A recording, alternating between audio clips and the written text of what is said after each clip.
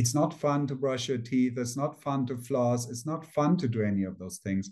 But the reason we do it is because we don't want to go out in the world and stink up people, and people look at us like, oh, okay, weird guy, right? But it's just this small act of discipline and the small act of commitment to yourself makes such a tremendous difference. And you do it every day. You don't even think about it twice.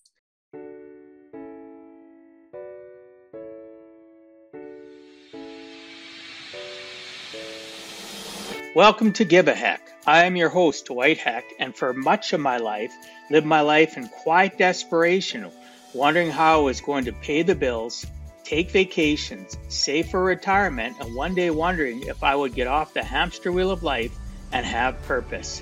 A life that most of society lives, which takes us to work, then home, then repeat, and pays us hopefully enough just to survive. The harsh truth that most live with more month than money and have no idea how to live life on purpose, not by accident. This ensures the mass majority are living not just financially broke, however emotionally and mentally as well due to financial pressures.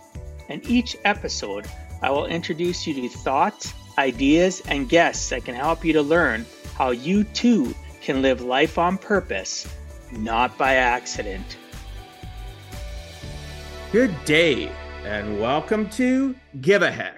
On today's show, I welcome Amrit Singh. Amrit is a high momentum life coach. He uses techniques and strategies based on his extensive knowledge and experience of meditation, habit development, and spirituality. He's been coaching people for over 25 years in Germany, India, USA, and Mexico. He helps clients figure out what they want most in life and what makes them happy, and then guides them into creating a new and hyper-successful reality for their life. I'd like to welcome you to the show, Amrit. Thanks so much for agreeing to come on and share with us some of your life journey. Thanks for having me. Awesome to be here. Yes, I'm excited for this conversation. At just our pre-conversation before I hit record, it's time to wake up society in regards to so many things that you stand for, in regards to what you do for people, in regards to who you are, what you project out to society, and the misnomers and the misinformation that's out there today in the world needs to be given a helping hand and, drive some of that ignorance away that we have going on. But where I like to start, Amrit, is that I talk to people and I want people that listen to understand your origin story. And I'm not talking just about your back end story, what happened to you when you became an adult. I want to know your earliest recollections from your, youngest memories of your childhood all the way to where you are to now. And you can share whatever you would like, because I find that the more people hear somebody's origin and vulnerability, the more they know, like, and trust the person, and individual they're hearing. So could you do me a favor, my friend, and share with us your origin story from your earliest recollections to where you are today? Wow. Okay. So that's a big one. But I think what really stands out for me the most is that when I was a young child, I was always extra sensitive, extra, empathic. I had a hard time. I was just telling someone the other day this thing where I never liked to eat meat. So my parents had this thing where they wanted to trick me into eating meat, and like they'll give me like sausages or like fish fillets, with the stuff on it, but all the stuff which didn't look like meat. And I would eat it because it tasted okay, but I just like, as the second something looked like meat, I was just like, I'm out. They put a fish on the table, I wouldn't touch it. They, like cutting my steak and the blood was coming out, they're like, no, it's not blood, it's meat juice. And I'm like, this looks an awful lot like blood, and I'm not eating that. So I had this deep love for animals and for my surrounding and for plants and like for everything. And like this other funny story which happened with food was that one day was a normal lunch, and we had this nice, beautiful pudding, vanilla pudding on the table. And I remember this like this was today. It must have been like 7, 8, I don't know. And my dad was like irritated because I wanted the pudding before I wanted to eat the other food. And he's like, no, no, you won't like the pudding anyway because it has sardines in it. And I'm like, okay, I'm not eating the pudding. I'm done. And so we ate our food. And then afterwards, my mom was serving the pudding. And I was like, no, no, I'm good. Thanks. I don't want any of the sardine pudding. And she's like, what are you talking about? It's like, yeah, my dad just told me it has sardines. It's like, no, it doesn't have sardines. And he goes like, no, it was a joke. It doesn't have sardines. You can eat it. I'm like, I'm not eating it. I did not eat that pudding. So for me, this is how strongly I was connected to this sensitivity. And then actually a couple of years later, I remember again with my dad, I can already see a pattern there where I was like upset about something, crying. I was on a trip somewhere in, God knows where it was, in Alaska, in Argentina, or wherever. My dad would take these world tours, right? And so at some point when I was 10, he started taking me on them.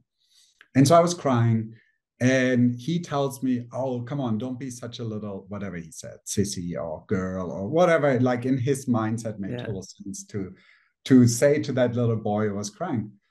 And I remember in that moment just being like, okay, fuck this. I'm going to toughen up today, here and now. And so I pretended to become this tough guy, right? And I put on this tough guy persona. And so my entire preteen and teen childhood was about being the tough guy. I was always the one who could drink the most and would jump off the craziest thing and wear the black leather jacket and treat the girls shitty and be like, oh, I'm so cool, and I'm doing this and I'm doing that, all these things which I kind of like lined up in my James Bond, persona, which I was trying to copy. Like it was kind of a mix probably between Rambo and James Bond, right? That's about how my 15-year-old self could come up with. And so I was this tough guy for a long time. And then I remember someone telling me about yoga. And I think I was only 18, 19, something like that. And I was like, oh, tough guys don't go to yoga. It's so gay to go to yoga, right? That was about the level of my consciousness, to express it in that way. And then I somehow, he got our whole friend group together. So 20 other tough guys were going also. I was like, okay, I can go to yoga. The other 20 tough guys go. And then I really connected at such a deep level, where I really came inwards and I really connected with myself and with my true identity. And I was like, oh shit, hope no one saw, like those kind of completely mess up my tough guy persona. And then it got so confusing because then I was practicing yoga, but I was being the tough guy. But then I was starting to feel all these sensitive things again. Then I was able to choose vegetarianism instead of eating meat. And I was like, oh, I've been wanting to be a vegetarian since I'm 5. This is perfect. Then the other thing, I always had long hair. So I kind of, like that fit really well because in the yogi Sikh world, we don't cut our beard, we don't cut our hair. I'm like, I've always been wanting to not cut my hair. This is perfect. I'm loving this. So I really fit right into this new experience, but I needed to integrate these 10, 12 years of being the tough guy, which doesn't have emotions, which never cries, which is never upset about anything. And I can just punch in the face, like that kind of energy. And so that was really, really challenging. That was really, really challenging to let this fake persona grow and to let it go out of my life and be like, hey, there is something behind that, which this 8-year-old, this 7-year-old, this 6-year-old was already expressing and always happy and smiling and always in a good mood, And then this tough guy was always in a shit mood and always upset because life sucked as a tough guy. So that's kind of my quick 5-minute summary. That's awesome. So you talked about your dad and the fact that, well, he obviously had a sense of humor, sardines in the pudding, right? And then he became the world traveler. I don't know how old you are. We're probably similar age, and I'm in my 50s. And I know my father grew up in a specific time where he'd be that kind of guy to give you a little bit of whap on the back of the head or a kick in the Oh yeah, butt, yeah. and I got those. don't be a wussy, don't be a sissy, all that sort of Yeah, yeah, all thing. the good stuff. Tough, Yeah, toughen up, and you know your sisters can do that, get away with this or do that, but you can't. And exactly. so many of us go through that. But those listening, you can maybe relate or not relate, but it is part of the journey of growing up. You develop specific things based on the patterns of our parents, whereas you basically broke free, and it took a while. What's that tough guy thing, the leather jacket, and which I thought the way you explained that was pretty good. But look at one thing that changed in your life. All it takes is one pivotal moment to change our path. One pivotal moment of you going with a bunch of tough guys and checking out yoga, to reconnecting to your sensitivity, to realizing you are that vegetarian from 5 years old. It's a great way to put it, though, because that's how many of you listening feel still trapped in the past. Yeah. You're trapped in the past of what your parents, your friends, maybe a pastor or a spiritual guide or a priest or somebody that's said something to you that is opinion based. It's not necessarily factual, and you live your life based on that without ever searching and looking around and noticing the wonders of the world and the wonders that are around you, and driving your own stake in the ground and saying, this is who I am, this is my plot of life, and this is the journey I'm going to go on. So kudos to you. I appreciate you sharing that. And yeah, I love that, pudding with sardines. I used to hear similar things to that, where people would, because I wasn't a big fan of sardines myself growing up, and there was things that I didn't like, but I always ate everything. Otherwise, my dad would be like, "Oh my gosh, you're in trouble, boy." All right, so that made me smile, because, and then you didn't even eat it.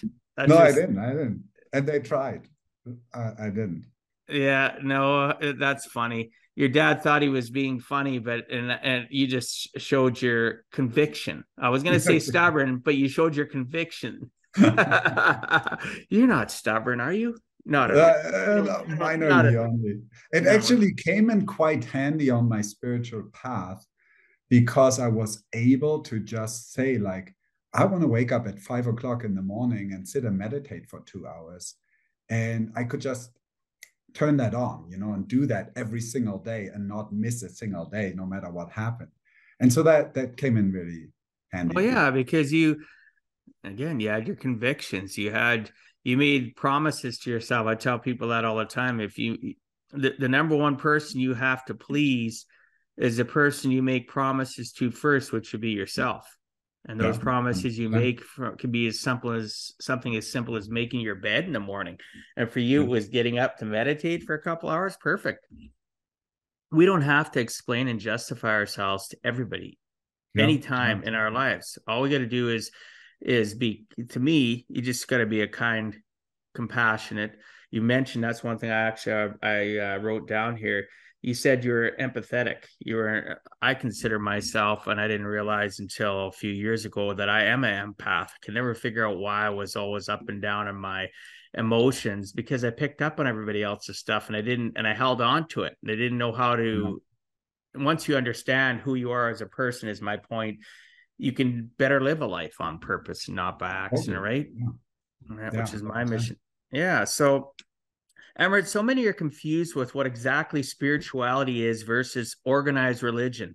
What is your take on what they are, and what are the differences that you see between between spirituality and religion? I see huge differences. And for me, I'm in a tough situation because I look the way I look. I got the beard, I got the turban. I actually follow quite a lot of the Sikh religious practices, which I see more as a lifestyle choice rather than a religious choice, because I really don't see myself as a religious person. I don't like doing the religious stuff. And I would even go that far and say I don't consider myself a Sikh in the standard definition of a, in a religion. Yeah, you're a Christian, you're a Muslim, you're a Sikh, whatever. I wouldn't want to put myself in that bucket, even though I wear the beard and the turban and I read the prayers and I follow a whole lot of the lifestyle practices and the lifestyle choices, but it just feels so limiting to be in one of the buckets. And so for me, I rather see myself as a spiritual seeker with a beard and a turban, which I both love, to the point where I'm like, it doesn't matter if I'm a Sikh or not. I love having a turban on. It feels amazing. It's a great way to have long hair. For all the people listening out there who do have long hair, they know how rough it is to have long hair. One blow of wind, you have it in your face. You drive in a convertible, it flies forward. It's like, it's so rough. And with the turban is so convenient. And I always loved my long hair, but I never knew how to put it together. So when I was younger, I just had a ponytail. But then when I first time tied a turban, I was like, oh my God, I feel amazing. And then I sat down to meditate with my newly tied turban. And suddenly I felt so much more in touch and in connection. And I was like, I want to wear turban. And then people are like, oh, you're Sikh now? And I was like, I guess I'm a Sikh. Like it took me 20 years to get to this point where I'm at right now, where I would honestly consider myself less of a Sikh and more of a spiritual being having a human experience. And so for me, that's where I'm at with the religious aspect. For the spiritual thing, I think we're all spiritual beings having this human experience, and we all experience it differently. Some people go into organized religions and it really helps them. Helped me for 20 years, was tremendous. It really gave me structure. But with any structure, there comes a point where in order to keep growing, you need to break that structure and you need to keep expanding. And I think there's one of the biggest challenges of organized religions is that people get stuck in it and they cannot expand further into their true identity in that way. Yeah, and the problem is you're right. You talk about identity, organized religion, and I'm not saying that all organized religion is bad. I'm saying organized religion tries to pigeonhole us or encapsulate us into what they want us to be. And we already have that growing up with our parents or whoever is our people we focus on that is guiding us through the journey of life. They want us to be them. They want us to mold us in their image, right? You hear that all the time in organized religion. You live in the image of, for example, I'm Christian, so live in the image of Jesus. Well, I believe in Jesus. I believe in Christianity. I'm specifically a Catholic Christian, but I treat faith, and I wrote this down when I was listening to what you were saying. I treat life itself and my faith like a buffet. There's things I like about organized religion, just like you. I love what you had to say. There's things I like about organized religion, but I don't like I like some of the structure of it, but I don't like the structure where they want you to be a little automaton robot and you do everything the same way. A lot of organized religions, it's all script. It's all rope or what they call rope prayer. There's no thought process in it. So I realized that when I was a young person myself, and I'd pray every day. And the difference is now I actually listen up here and I try to say it out loud so that my brain actually, when we speak out loud, you know that yourself, you actually hear things differently. It feels differently. It settles on us differently. And I actually listen to the words and I actually give those words, what they deserve, right? They deserve my attention, being present.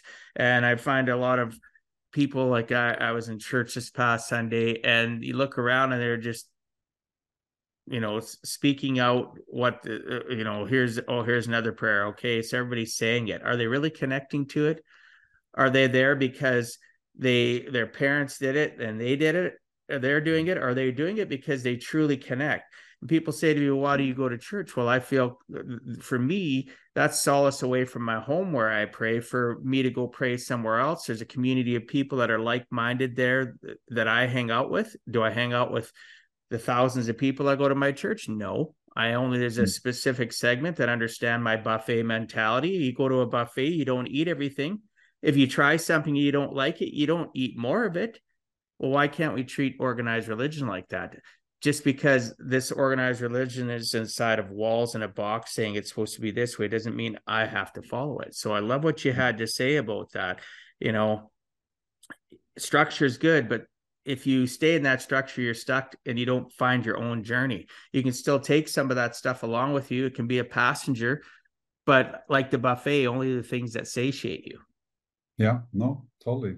Right. It's like a little bit like a sapling growing, and you put like a wooden structure around it to protect it and to allow the tree to grow up really nice and straight. But if you do not remove that at some point, it will start choking the tree to death because the tree wants to keep expanding, and you have that metal clamp on it, which was perfect when it was just A 3 months sapling. Yeah. old, right? And so that's that same thing, to be able to know when you're strong and centered enough to expand on your own. That's awesome. I love that analogy. I'm going to steal that from you. I Yeah, like please that. do. Yeah, no, that's perfect.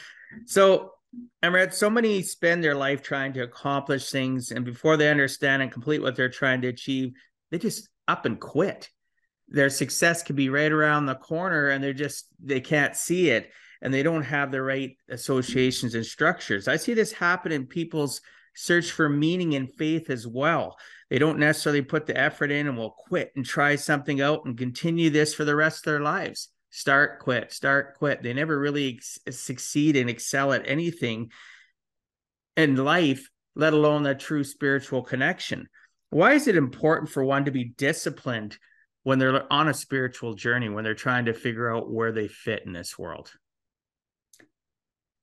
What I would say is, it's a quote from the Dalai Lama actually.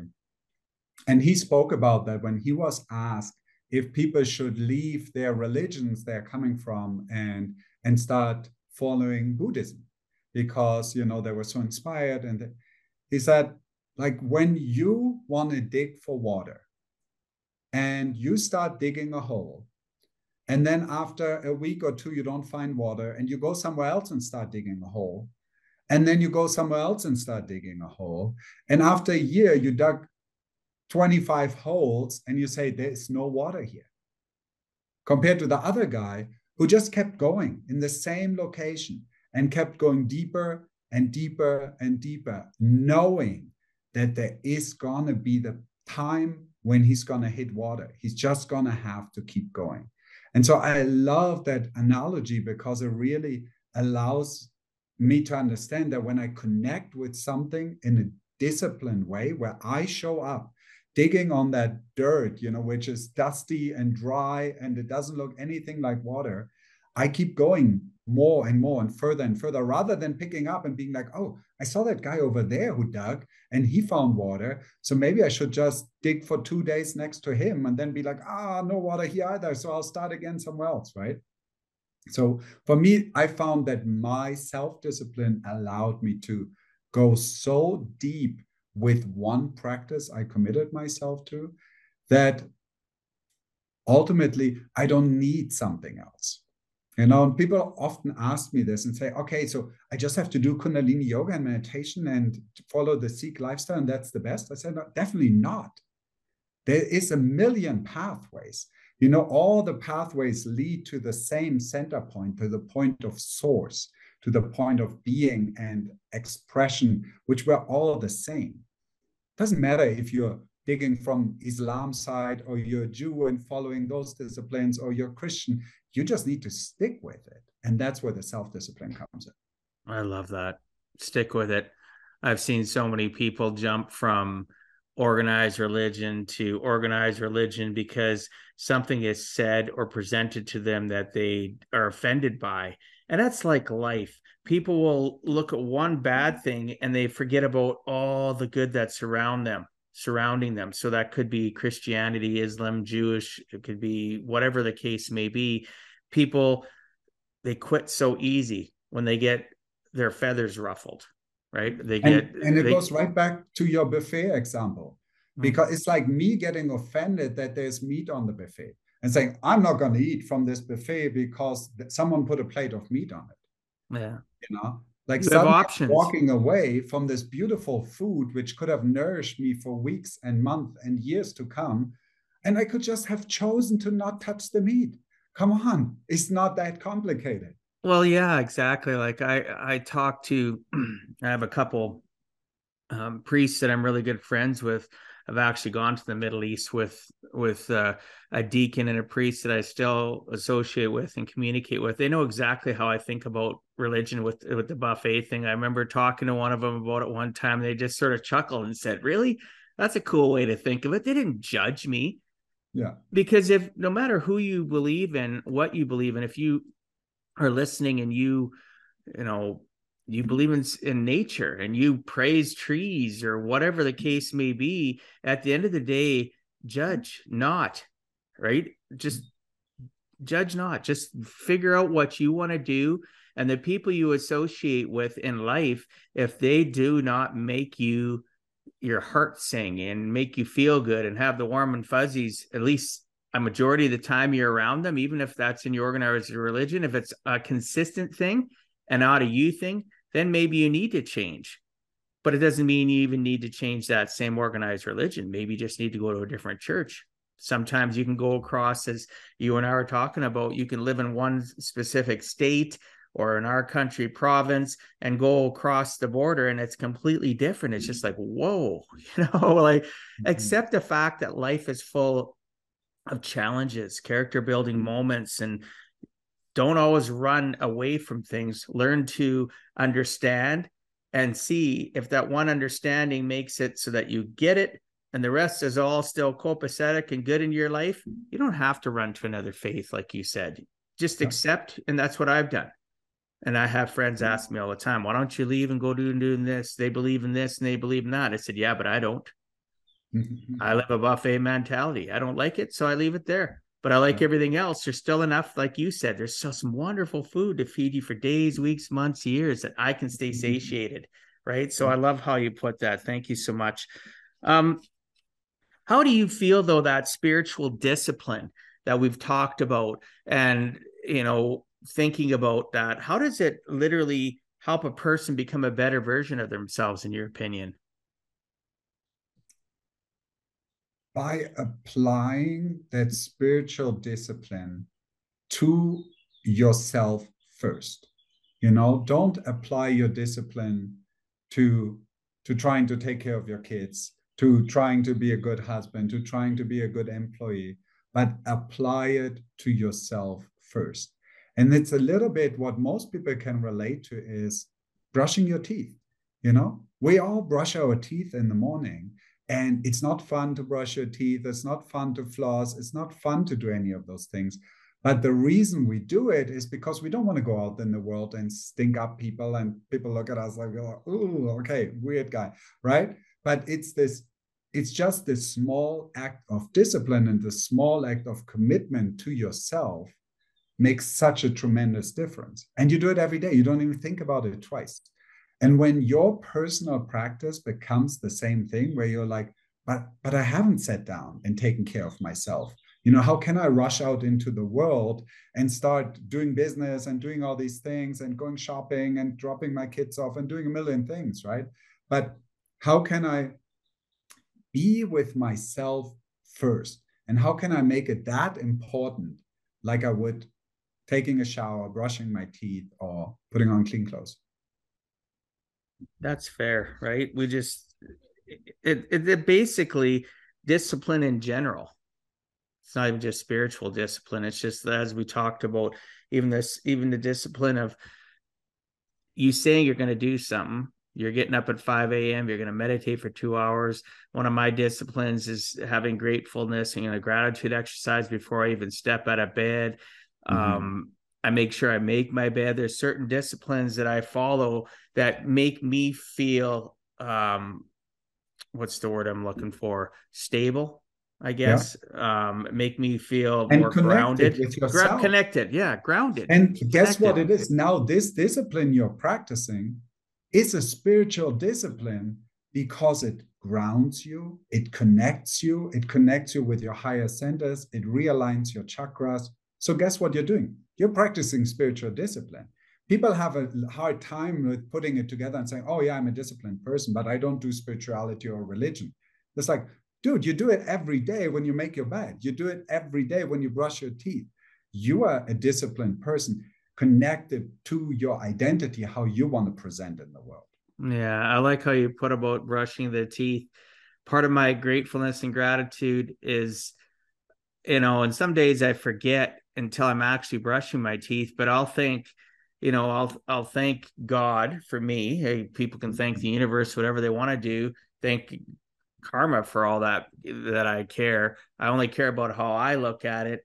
And the fact that I have fingers, and those watching on YouTube, those listening, I'm wiggling my fingers. I have gratitude and gratefulness because I have arms and fingers that I can take care of myself and be able to brush my teeth, that I have the ability to brush my teeth, that I have the products to do it with, a sink, a bathroom, where so many people in the world don't. So I'm grateful. I have gratitude for that. And you're right, it is a spiritual thing because it does ground me. It does recenter me every single day, and it keeps the wolves at bay. It keeps the negativity of society and their boo-hoo, woo-hoo, the ones that are stuck on the hamster wheel of life, and everything's negative. And like we talked earlier about people stuck following media all the time, and they live their lives like that.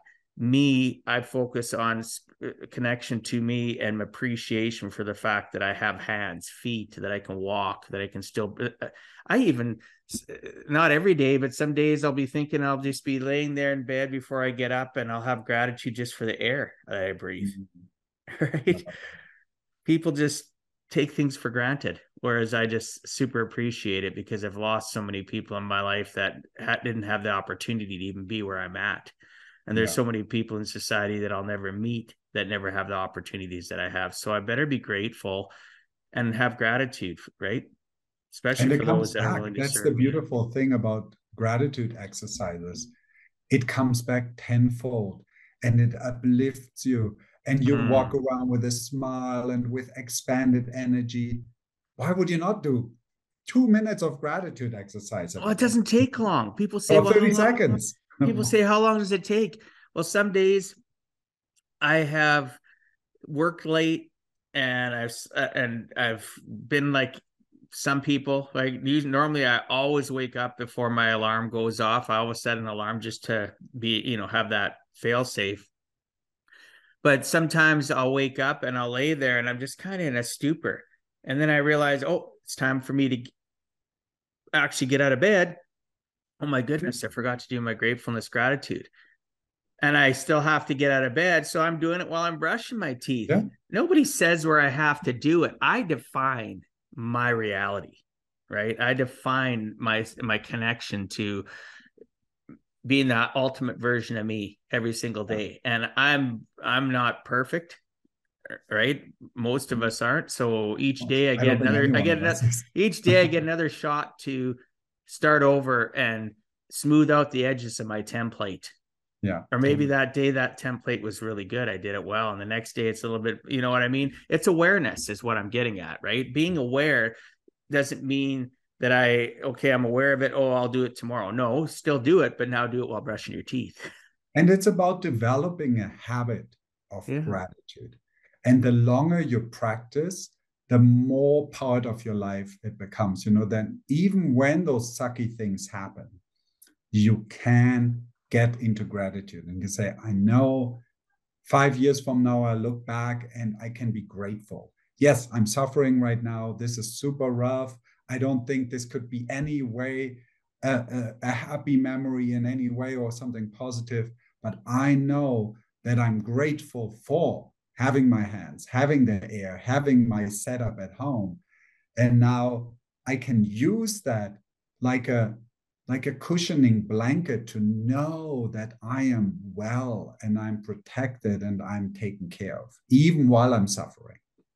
Yeah, It is good though. It's, as you mentioned, it's a comforting thing to have those habits, to have things that we can, because so many people are, like I talk about the hamster wheel of life, they're caught on that hamster wheel because they don't know anything else any different. They climb back on every single day and they get off and they just live a life where they're not stimulating their mind, their body, their soul. They're just living, they're really the walking dead. They're going back and forth and just waiting for that time for their And ticket to they be know it punched. too. And that's why they want to get as quickly back home so they can grab their cold beer, turn on Netflix, and then maybe smoke a joint. Because Yeah. it's the only way how they can function and say, at least I had that 2 hours at night where I was kind of making my own choices. So the rest of my life, it's all on someone else's hamster wheel, right?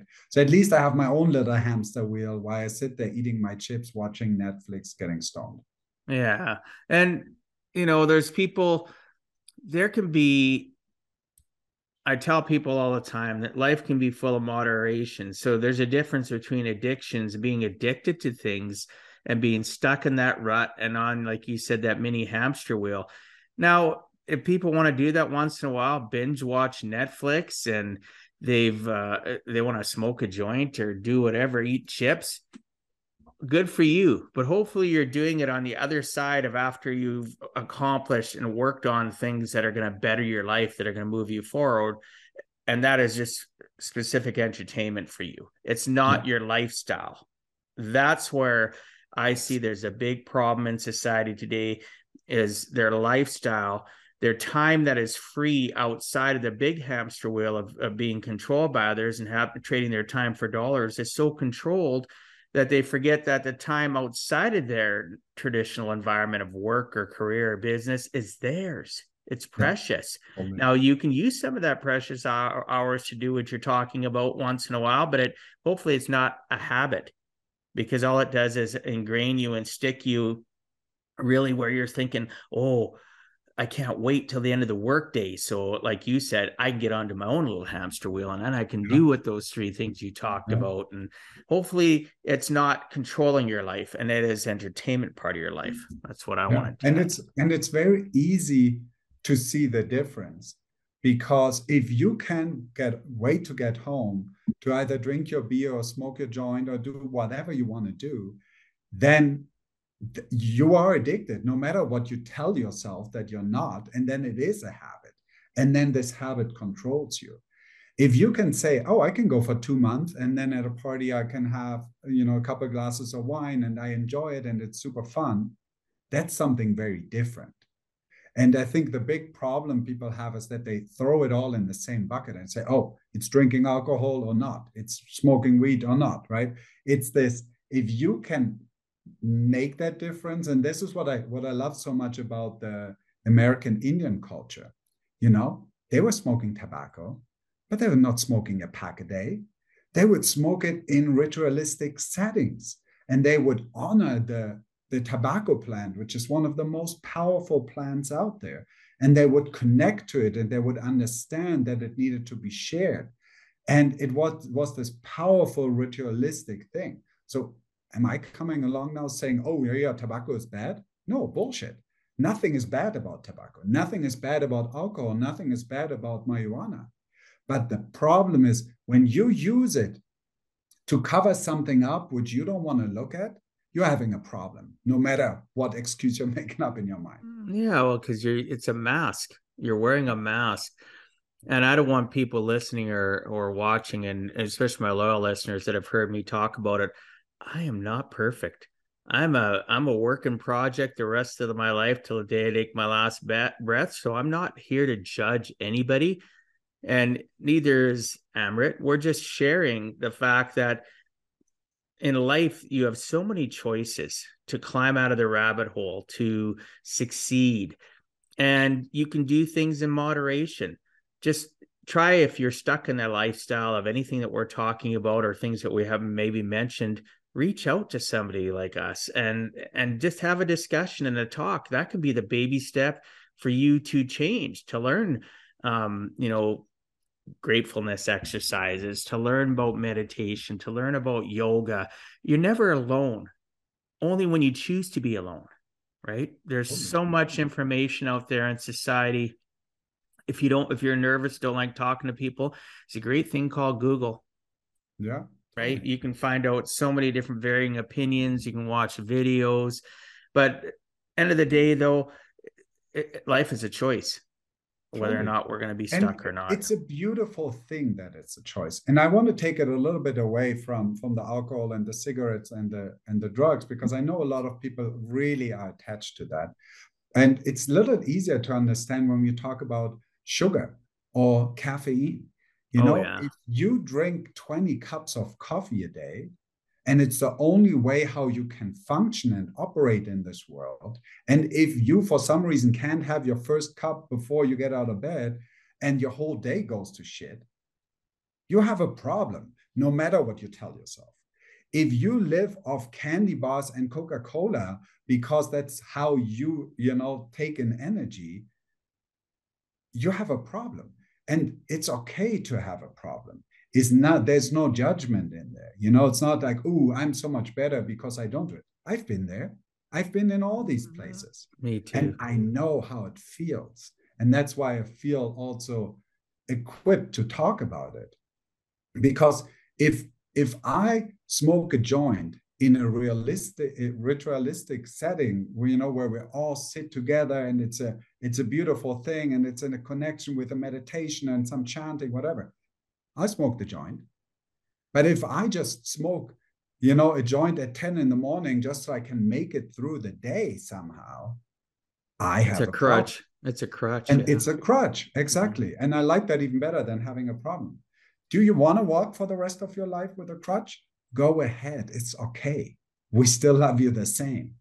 But if you want help with this, you want to say, I want to try something different. I'm realizing how it's affecting my lungs. I'm realizing how it's affecting my health.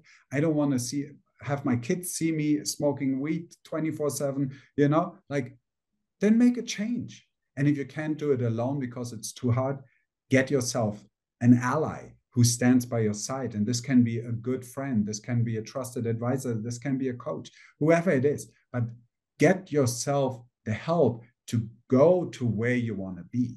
And if that's the perfect version of yourself, then be happy with your crutches and keep hobbling around. That's okay too. No judgment.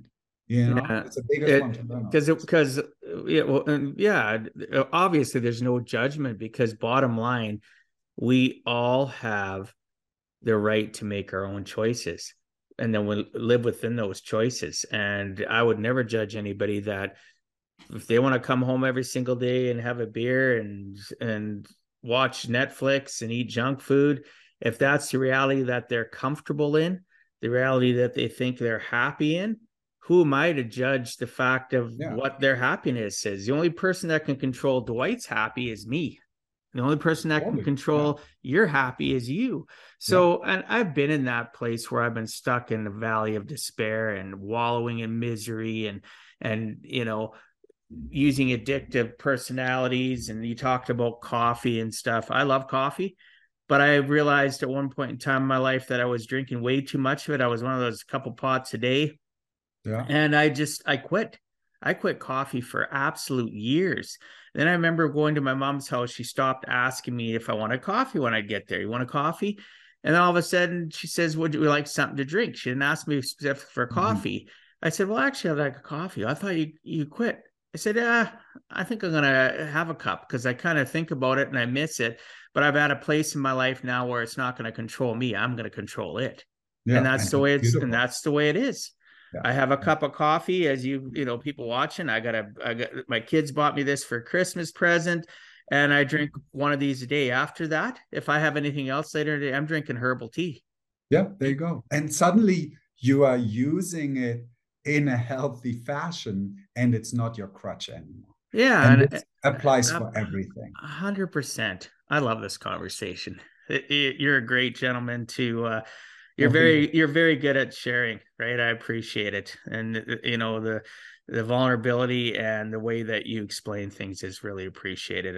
I can imagine my listeners are quite enjoying this as well. Well, thank you. So, I'm enjoying it a lot too. yeah, thank you. Amrit, you have been studying, now I want to say this correctly, Kundalini Yes, correct. yoga for over 30 years, which you have found gives you the greater ability to deeply understand and connect with your clients.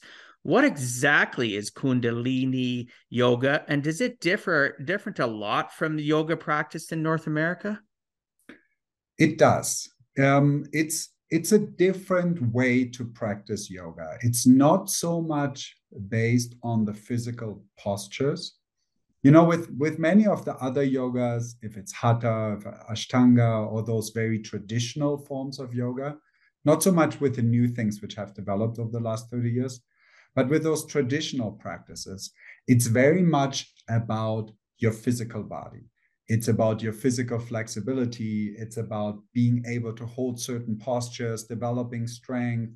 So, in order to master that kind of yoga, that takes you 15, 20 years of dedicated practice, several hours a day, which is possible. And then it becomes very spiritual at that point. It goes into when you're suddenly able to do this physical aspect, and then suddenly made the meditation easier, made your spiritual connection easier, made your spiritual discipline easier.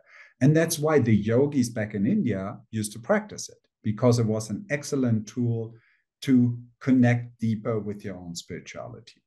It's not like that today anymore. Today, yoga is about, wearing your little Lululemon pants and putting on the nice makeup and going and having a cute looking butt, and like doing that. I'm Yeah. not complaining, like Yeah. people, again, Do enjoy. you do you, I'll do me is the way I live Exactly. life, And, right? I don't mind watching it either, like, it's great. Me, hey, yeah, of course. We're not complaining here, right? But Kundalini yoga uses yoga practices, but very basic ones. I mean, you and I could sit down right now and practice a Kundalini yoga set because you would have the ability to do the exercises on day one, you know?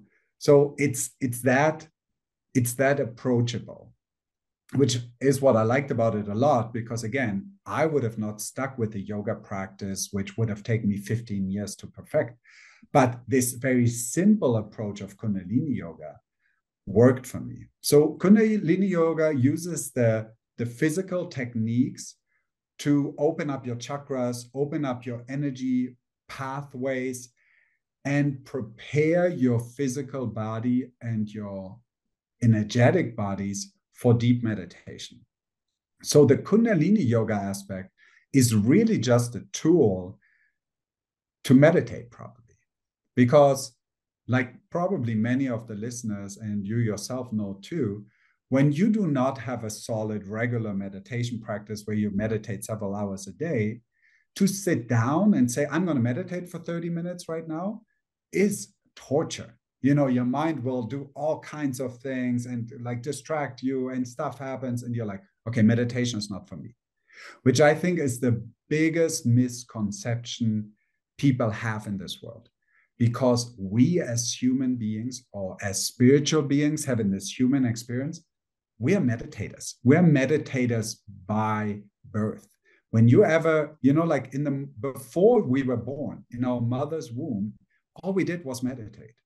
Then, we were born, and when we're nursing with our mothers, we were in that moment. If you ever watch a baby nurse, you see in what deep bliss and meditation that baby will go, and it expands that energy all the way to the mother. The mother will go into deep meditation and expands the energy to everybody in the room, because it is such a powerful and profound moment of calm and meditation and deep connection. So all of us know how to meditate.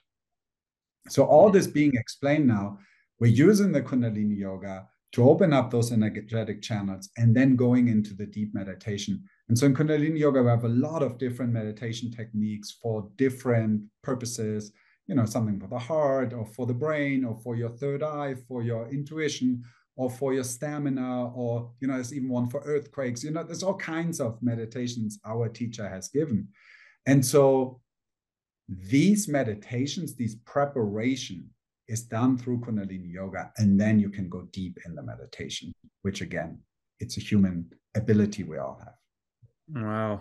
That's a great breakdown of exactly what a person can do, right? As you said, it's a stepping stone for person to open up to meditate properly, and it's something that's approachable. It's easy to learn on day one, and I like that. I like that it's simplistic, but yet it has extreme value. It's not so simplistic that it's just, like you said, somebody dressing up, putting on Lululemon and heading to a studio to do these poses and do this and that. And there's no real intent. It's just vanity, really. Yeah.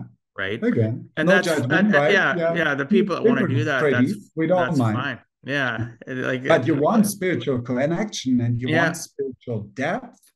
Kundalini yoga is amazing. Yeah. It So takes you there. again, I'm not against people that do yoga, because again, I have clients, I have friends that are yoga instructors, and it's great for them. It does awesome things for them.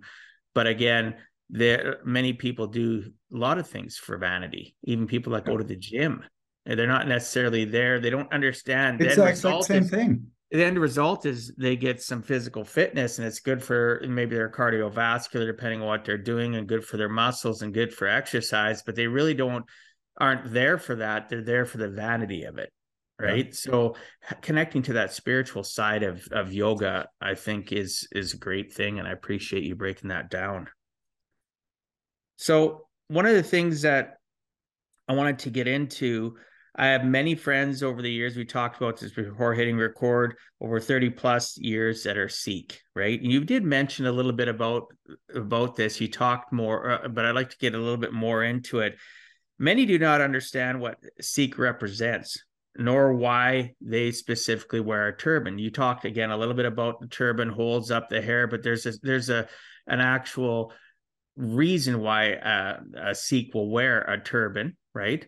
Whereas other people, I have friends that are East Indian that wear turbans, and they don't represent themselves as Sikh. So can you tell the listeners what exactly is a Sikh, in the sense of what is a Sikh? What is a person that, I guess it's, if they're not, I can't remember the word, but not baptized or been indoctrinated. We use baptized. Yeah. What is the significance of the turban and what it represents in the Sikh faith, and why would somebody choose to go that path to wear the turban and be recognized as a baptized Sikh? I think I want to answer this question in two parts, because the turban is a tool being used by the Sikhs, like you already brought it up. Other traditions use the turban too. So I want to talk about the turban separately.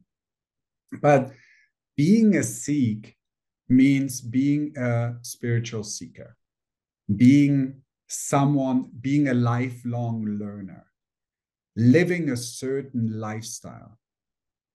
In my opinion, unfortunately, we turned it into a religion, which I'm not happy about, because I personally feel it's more of a lifestyle choice. For example, it says in the Holy Scriptures of the Sikhs, you shall rise early in the morning and recite God's name. Now, that's a beautiful thing to do if I want to. If I do it out of guilt and shame because someone else might guilt trip me about it, this is a horrible thing to do. So I want to rise early in the morning and meditate on God and my connection to Source, no matter if I'm a Sikh or not. But it's a great thing. That's one of the things which is in there. Another thing which the Sikh scriptures talk about, the beginning of the scripture is Ik Onkar. There is only one creator, and that creator is the source of everything. That applies. That applies to being Christian, that applies to being Muslim, that applies to being Sikh too. And it applies to the Hindus and the Buddhists too, even though they have it a little bit broken down in a different way, and the Jews too. So it's the same thing. Another thing from the Sikh religion is that we don't convert people. That's a big one, where we don't go out and try to get others on board. Sikh religion was developed out of a necessity 500 years ago in India, where in the northern part of India, in the Punjab, we talked about it earlier, where your friend Haman is from too. In the Punjab, there came the influence from the East. I want to show it from the right side here now because I'm going to be mirrored. And then the Hindus on the bottom in the Indian subcontinent, right? And so they came together in the Punjab and they lived together. They ended up being neighbors. They ended up being friends. They ended up hanging out, meeting each other, working together. And then they were like, but we can't really like celebrate together. We can't pray together. Our kids cannot marry. We cannot even sit on the same table and share a meal together because our priest will be upset that we're sitting with a lowly Muslim, you know, like, and that really became a problem because humans tend to want to connect. Young generations, 16, 17-year-olds tend to want to connect. And guess who they want to connect with, you know? Old story of Romeo and Juliet. It's exactly the same thing. So out of that came this necessity to say, how can we live a spiritual lifestyle? How can we live a connection with God as a spiritual being without having to surrender and let go of our Muslim beliefs and of our Hindu beliefs? And out of that came the Sikh tradition and say, like, hey, let's just be a good person. Let make that our highest principle. Let's live in a pure way. Let's make that our highest principle. Let's serve the people in need, which need help and support, rather than just thinking of myself, the same as in any religion around the world. It's always about giving back. So I make myself more prosperous, more expansive, more full, more brighter, everything, so I can give back more to the world. Not so I can sit in my little cave and be like, oh, I'm so happy, I'm so bright and shiny, right? No, I want to give this back to the world. And so I work on that. And so that's kind of where the Sikh tradition came from. And again, you know, I'm really struggling with this religious thing. But in today's world, it just makes it so much easier to say, oh, we label it a religion. And now suddenly I can, you know, wear my turban in the airport and they can't ask me to take it off unless they take me to a separate room because they understand that they would offend my religious beliefs. So I go for it, you know? Yeah, I get what you're saying.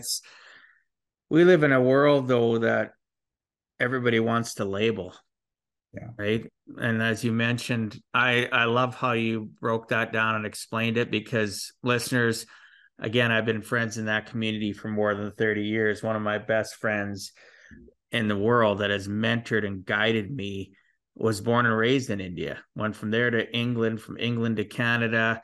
And I've learned a lot over the years from his wife, his family, and then they don't even live in it where I live anymore, but I live in a community where I live in my little, what they call a keyhole crescent or cul-de-sac. Yeah. There's 16 houses, and 12 of these houses in the 16 houses are all East Indian, and I love them all. I knew specifically when I moved here, and because I accept everybody for their choices. Their buffet choices are not my right to judge, and they believe in different things. And Harmon, when him and I have talked about it, because again, he's a young guy. He's 25. His dad's my age, and his dad is really connected within that, as you mentioned, that spiritual side of it, the lifestyle of it. Him and his wife embrace it. I appreciate it. They know I'm Christian. They appreciate me. There's no judgment, and that's the way life should be. You do you, I do me, as long as I'm kind. And I tell people all the time, they'll say to me, well, I can't really connect to organized religion, or I don't really connect to necessarily God, or there's people that are atheists that don't believe in God, agnostic that say there's no proof of God. The list goes on. Labels, labels, labels. And Yeah. I'll just say to them, have you ever heard of something called the Ten Commandments? Yeah. Take out the fact that Christians believe Moses brought down from God the Ten Commandments, blah, blah, blah. Do you know anything about the Ten Commandments? And I might talk to them about it, and I'll say, you know what? There's 10 rules that really, if you can follow those 10 rules, you're going to lead a pretty good life. You're going to treat people with respect. You're going to get what you sow. So that's your stick, right? Just follow those rules. And if you don't like one of those 10 rules, that's still your choice. That's your buffet of life, right? Yeah. People overcomplicate it. and realize, like you said, you mentioned, somebody saying things about how you need to do stuff, when you need to get up, how you have to meditate. You can't sit at the same table and eat with one another because the priest or the whoever, your religious educators, your teachers are going to be upset. Well, guess what? I'm here to tell you that's okay if other people are upset with your life choices. You're the one that Well, it has to is go to bed at today. night. You have to go to bed at night with your choices. Right. They don't. But that's the beautiful thing of 2023. It's okay. 500 years ago, you might end up beaten and chased out of your own village Or because hung. you made the wrong choices, right? So I think we're living in this luxurious world today where we can make our choices, where I can walk out on the street with my beard and my turban and not get beaten up because I look like someone who's been on the news. And so that's a beautiful world to live in. Yeah, and there's still a lot of ignorance out there, though. There'll still be people in times where you travel where you might get treated Oh poorly. yeah, I still get it quite a bit. I'm just saying, like when I look back to our ancestors 100 years ago, people on the fringe or who were not native from the country where they lived in, who had a different skin color or something, the amount of shit they had to eat, I mean, it's Yeah. ridiculous. Oh, You of think course. about that, that's our grandparents, our great grandparents, who were the ones like dishing it out left and right. Absolutely. So, Amrit, if you had to give our listeners one last closing message, what would you tell them in regards to giving a heck and never giving up? What I would say is honor yourself first, honor your choices, honor your kindness, take responsibility for your life. Stop blaming surroundings, other people for your unhappiness, and 100% learn to take responsibility. Stand up for yourself, do what you need to do, and know that you already have all the answers inside of you. You don't need to find the answers in some religion or some spiritual path or some friend or your significant other, but it's all there. So you just have to learn how to listen. And that's what I love about deep meditation. That's all it is. All you do is listen, and you'll hear the whole universe speak to you. No, that is so true.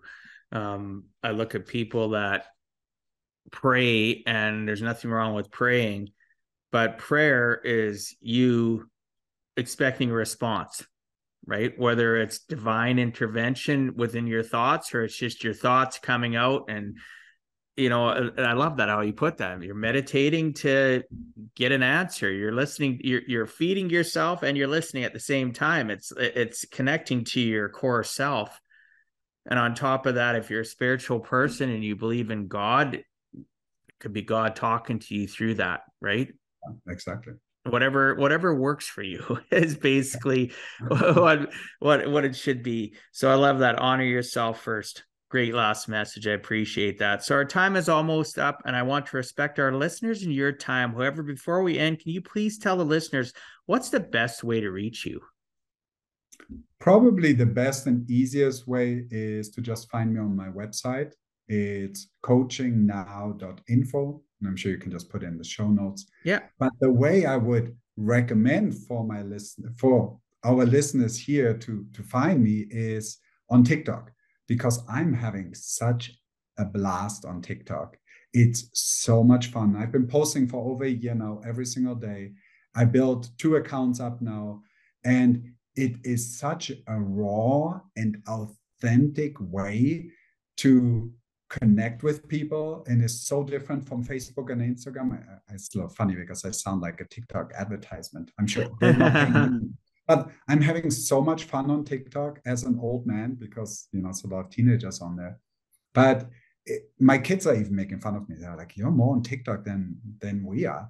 It's like, yeah, but I love it, and it's like, this is the new way to connect with the world.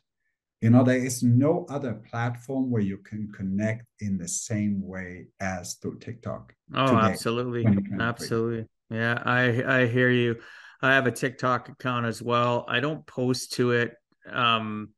as often as I should. At one point in time, I did. I used to do daily live videos, but after it's going to be in May, it'll be coming up here. It'll be a year since I quit doing it. I had posted 837 live videos. Oh, wow. Every single day. Every single day I did. I'd hear something from somebody and I decide that's the topic I'm going to talk about. And I just wing it. I didn't script nothing. I might write down the thought, like talk about this in the world or talk about that. And that would be it. And then I just click start live and I'd start recording and then I'd share it to different platforms. And TikTok, I've been bugged for a long time. So I only started doing TikTok maybe the last 6 months of me doing these videos. But you're right, TikTok is a total different experience. I even find that the audience you have with Instagram versus Facebook versus Twitter, it's all different. Not everybody thinks the same in each platform. Yeah. And I never got into Facebook and Instagram because it was kind of big 10 years ago. I was living in India. It was not my focus at the time. But now coming back into the Western world and interacting with people, I really, just for me, what happened last week is one of my videos went viral. And that was like such a strange experience. When you suddenly have 500,000 people watching a video you post and you get 100,000 responses, it is psychically like such a, on one hand, very exhilarating experience, but on the other hand, also like, oh my God, like imagine stepping on a stage with 50,000 or 100,000 people and everybody goes quiet and looks at you. You're like, oh my God, shit is real. I've got the cookie. That's what I think of. I've got the cookie that everybody wants when you get to that point where so many people are connecting. And congratulations on going viral with that post. I've went on to your social that you had represented in your profile, and I added on TikTok. So I'm gonna have to go watch that. I'm gonna go watch that video. You added me. Yeah, I'm gonna go watch that video. Like that one which went viral was actually a part of a podcast. So if you feel inspired and you want to put together a little, double video with I post it on there. I do videos. Like if you take a look at my TikTok, I post podcast stuff on there. I posted stuff yesterday. Send it to me. I'll put it on my profile and maybe we'll get another one. Yeah, I can send you whatever. My production company does a couple, an autogram, videogram, and now I have a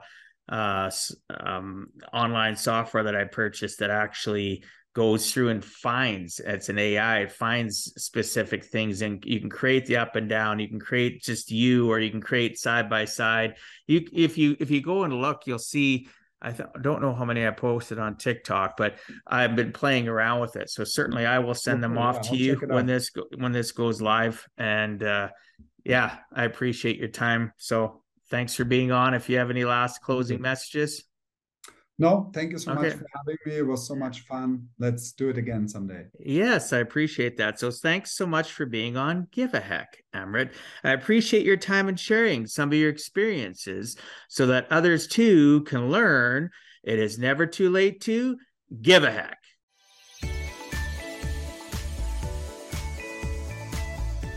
Thank you for taking time out of your day and listening to Give a Heck. If you find value, I'd appreciate you sharing with your friends and family so they too can learn how to live life on purpose, not by accident. So you do not miss the next episode, please subscribe on your favorite podcast platform and please also post a review. I look forward to reading your comments. This has been Dwight Heck. If you want to check out other podcast episodes or today's show notes, please check out my website, giveaheck.com. And until next time, together, let us all strive to give a heck.